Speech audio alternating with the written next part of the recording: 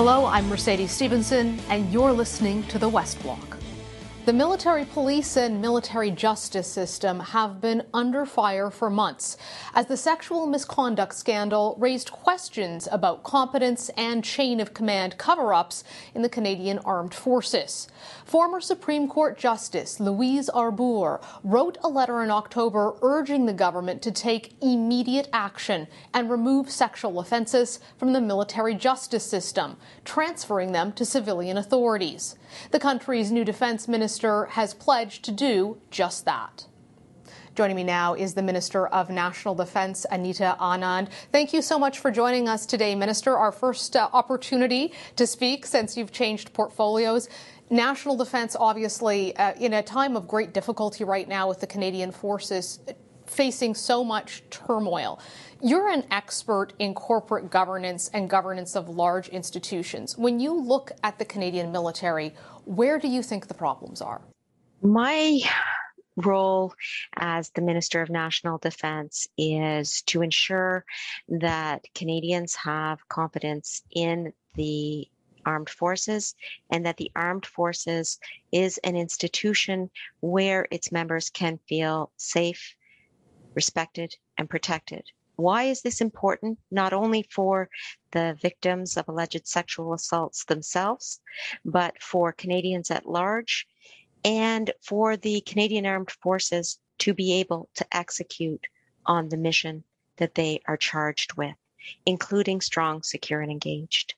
So my goal really is, first and foremost, to ensure that the culture change that is identified by Justice Deschamps in her 2015 report, as well as Mr. Fish in his report from last year, is really addressed. And as you mentioned, my expertise in governance will hopefully assist me with this task.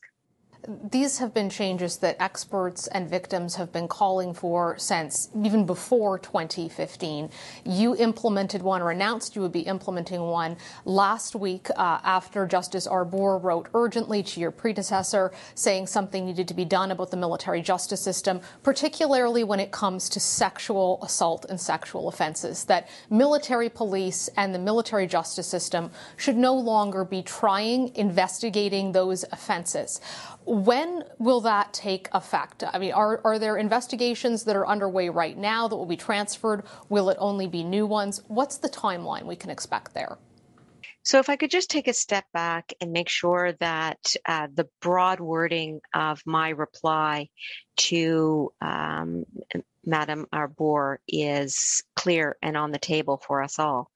I in particular said that we will work immediately to ensure that all sexual assaults, including historical sexual offenses alleged to have been perpetrated by members of the Canadian Armed Forces, past or present, will be referred to the civil justice system. And so this is a very broad-based and monumental shift in policy. And as such, it is going to necessitate systemic change across the board. So the question of when is a difficult one to answer at this moment in time, though it will be answered in due course. I know that the Provost Marshal and the Director of Military Prosecutions are working on this at the current time, and we need to let that occur in order for the reform that I identified yesterday to be durable, to be long-lasting, to be effective. And so I will return with a more specific timeline, Mercedes, but at this moment in time, I am pleased to be able to announce and share with the Canadian public that we are making this move and it is going to happen. In fairness, the department was told that this should happen back in the spring by Justice Fish. We're talking about almost 6 months later. It seems to move at a glacial pace. So what's the holdup? When I was sworn in just last week, I will say that we identified a number of priorities. And in fact, I came to the table with a to-do list that I wanted to execute on. And on that to-do list was an analysis of the Deschamps and the Fish reports, as well as any interim recommendations of Madame Arbour. Which ones have been implemented, which ones have not been, and if not, why not? And that is the first top level item for me. I am still going through this with my teams, but in the meantime, I have identified this very important reform, which is incredibly significant for victims of sexual assault to be able to have their cases tried outside of the military justice system in a system that is going to be able to offer more experience and less conflict of interest, frankly, for the betterment not only of the victims themselves, but across the board in terms of the administration of justice. We are going to see much different processes taking hold for the benefit of all. What does this mean for women and men who've had their cases investigated in the past? I'm thinking in particular of Navy Lieutenant Heather McDonald, who alleged that Admiral Art McDonald, who is the current chief of the defense staff, sexually assaulted her. The military police did not lay charges in that case. They said that they did not find it was unfounded. They did not exonerate him, as he had said publicly in the media, but they also didn't charge him. Will past cases like that also be given to civilian authorities to take a second look at? So these are issues that we are making sure that we are addressing in the process of implementing this bold move that we are making in terms of transferring cases from one system of justice to another. Indeed, there are going to be a number of questions, such as the ones you raised just now, that we will have to take a look at in order to ensure that justice is served. And that is my overall goal here, that we have to make sure that the victims of sexual assault are able to access the most efficacious justice system possible, where their rights are going to be protected, where the procedural safeguards are going to be in place, and where we can be assured that they will have a fair hearing. When it comes to sexual misconduct, of course, it's broader than just a criminal offense like a sexual assault. There's been calls from experts and from victims again over the years to have this heard by an independent watchdog that reports to Parliament. Is that a recommendation that you plan to implement, Minister? I am studying this very point at the current time. I think there is validity in having independence and independence in reporting mechanisms. The precise structure that would take, of course, is something that, as I said, I'm studying, but I'm also waiting for Madam Justice Arbour to opine on this particular item. Let's just say that as soon as I reviewed the interim recommendations that she provided, I acted on them. And I plan to do the same thing with the final recommendations as well. And we will do everything possible to be ready to implement recommendations as soon as they are made to us, including on the independent reporting mechanism that you identified in your question. There are currently 2 chiefs of the defense staff. This has been the case now since the winter. It's unprecedented. I can't think of another G7 country that has 2 people who are both in name the chief of the defense staff. When does your government plan to take action to determine which one individual will remain as the chief of the defense staff? So I will just clarify that one of those individuals is on leave at the current time. And so we have the other individual, Acting Chief of Defense Staff Wayne Eyre, executing the duties and functions of the Acting Chief of Defense Staff. That's exactly what he's doing. I work alongside him every day. He is serving Canadians well in his role. The decision relating to Art McDonald is one that is made by the Governor and Council and is made by the Prime Minister. and therefore that process will take place. And in the meantime, I will continue working as Minister with Acting Chief of Defence Staff Wayne Eyre. Thank you, Minister. Take care. You too. Take care. Hundreds of Afghans who are desperate to come to Canada have received eviction notices from homes that were set up to protect them. Safe houses operating in Kabul were shut down on Friday when the Canadian veterans and volunteers that funded them ran out of money. Veterans say despite the setback, they're not giving up on pressuring the government to speed up the approval process that has left thousands of Afghans stranded in Afghanistan and neighboring countries in refugee camps. Tim Laidler is one of those veterans who has been helping Afghan allies. He's the board president of the Veterans Transition Network, and he joins us now from Doha. Thank you so much for joining us, Tim. We appreciate it. What's the situation right now with the safe houses closing for Afghans who are on the ground? It's an absolute crisis. It's extremely unfortunate that the funding didn't come through like many of us were hoping to keep these open until we could get everyone out of the country. Many of the Afghans are making very tough decisions. Some are moving back to their homes in outlying parts of Afghanistan. Remember, they were invited to Kabul by the Canadian Embassy to do their biometric scanning. They were invited by the Canadian government to Kabul to catch flights to get out of the country. Most of them could not get on those planes because of the crowds at the airport, and they were stranded in Kabul. And I was very proud to be part of a team that's given them safe housing now for almost 3 months. Tim, you mentioned the funding. So far, to even be able to provide this, and you've been doing it now for almost 2 months, since August when the election was called, where did you get the money to be able to pay for these safe houses? Did you just raise it yourself? Yeah, through the generous support of thousands of Canadians who ended up donating to this campaign, including great corporate sponsors and family offices. We did raise over $2.5 million that we were able to send in country and support thousands of people's life support. It was a phenomenal achievement that we were able to provide that much in such short a time. I think a lot of people on our team were really counting on the government to come in and fund the safe houses, but that did not happen in the end, and that's what's ultimately led us here today. Why is it? I think a lot of people at home are kind of baffled by this. Why won't the government agree to fund the safe houses if these are people who are potentially being hunted by the Taliban? They have, in many cases, young families, several children with them. Why has the Canadian government told you they won't provide money for that? We're as confused as everyone. We're getting different messages.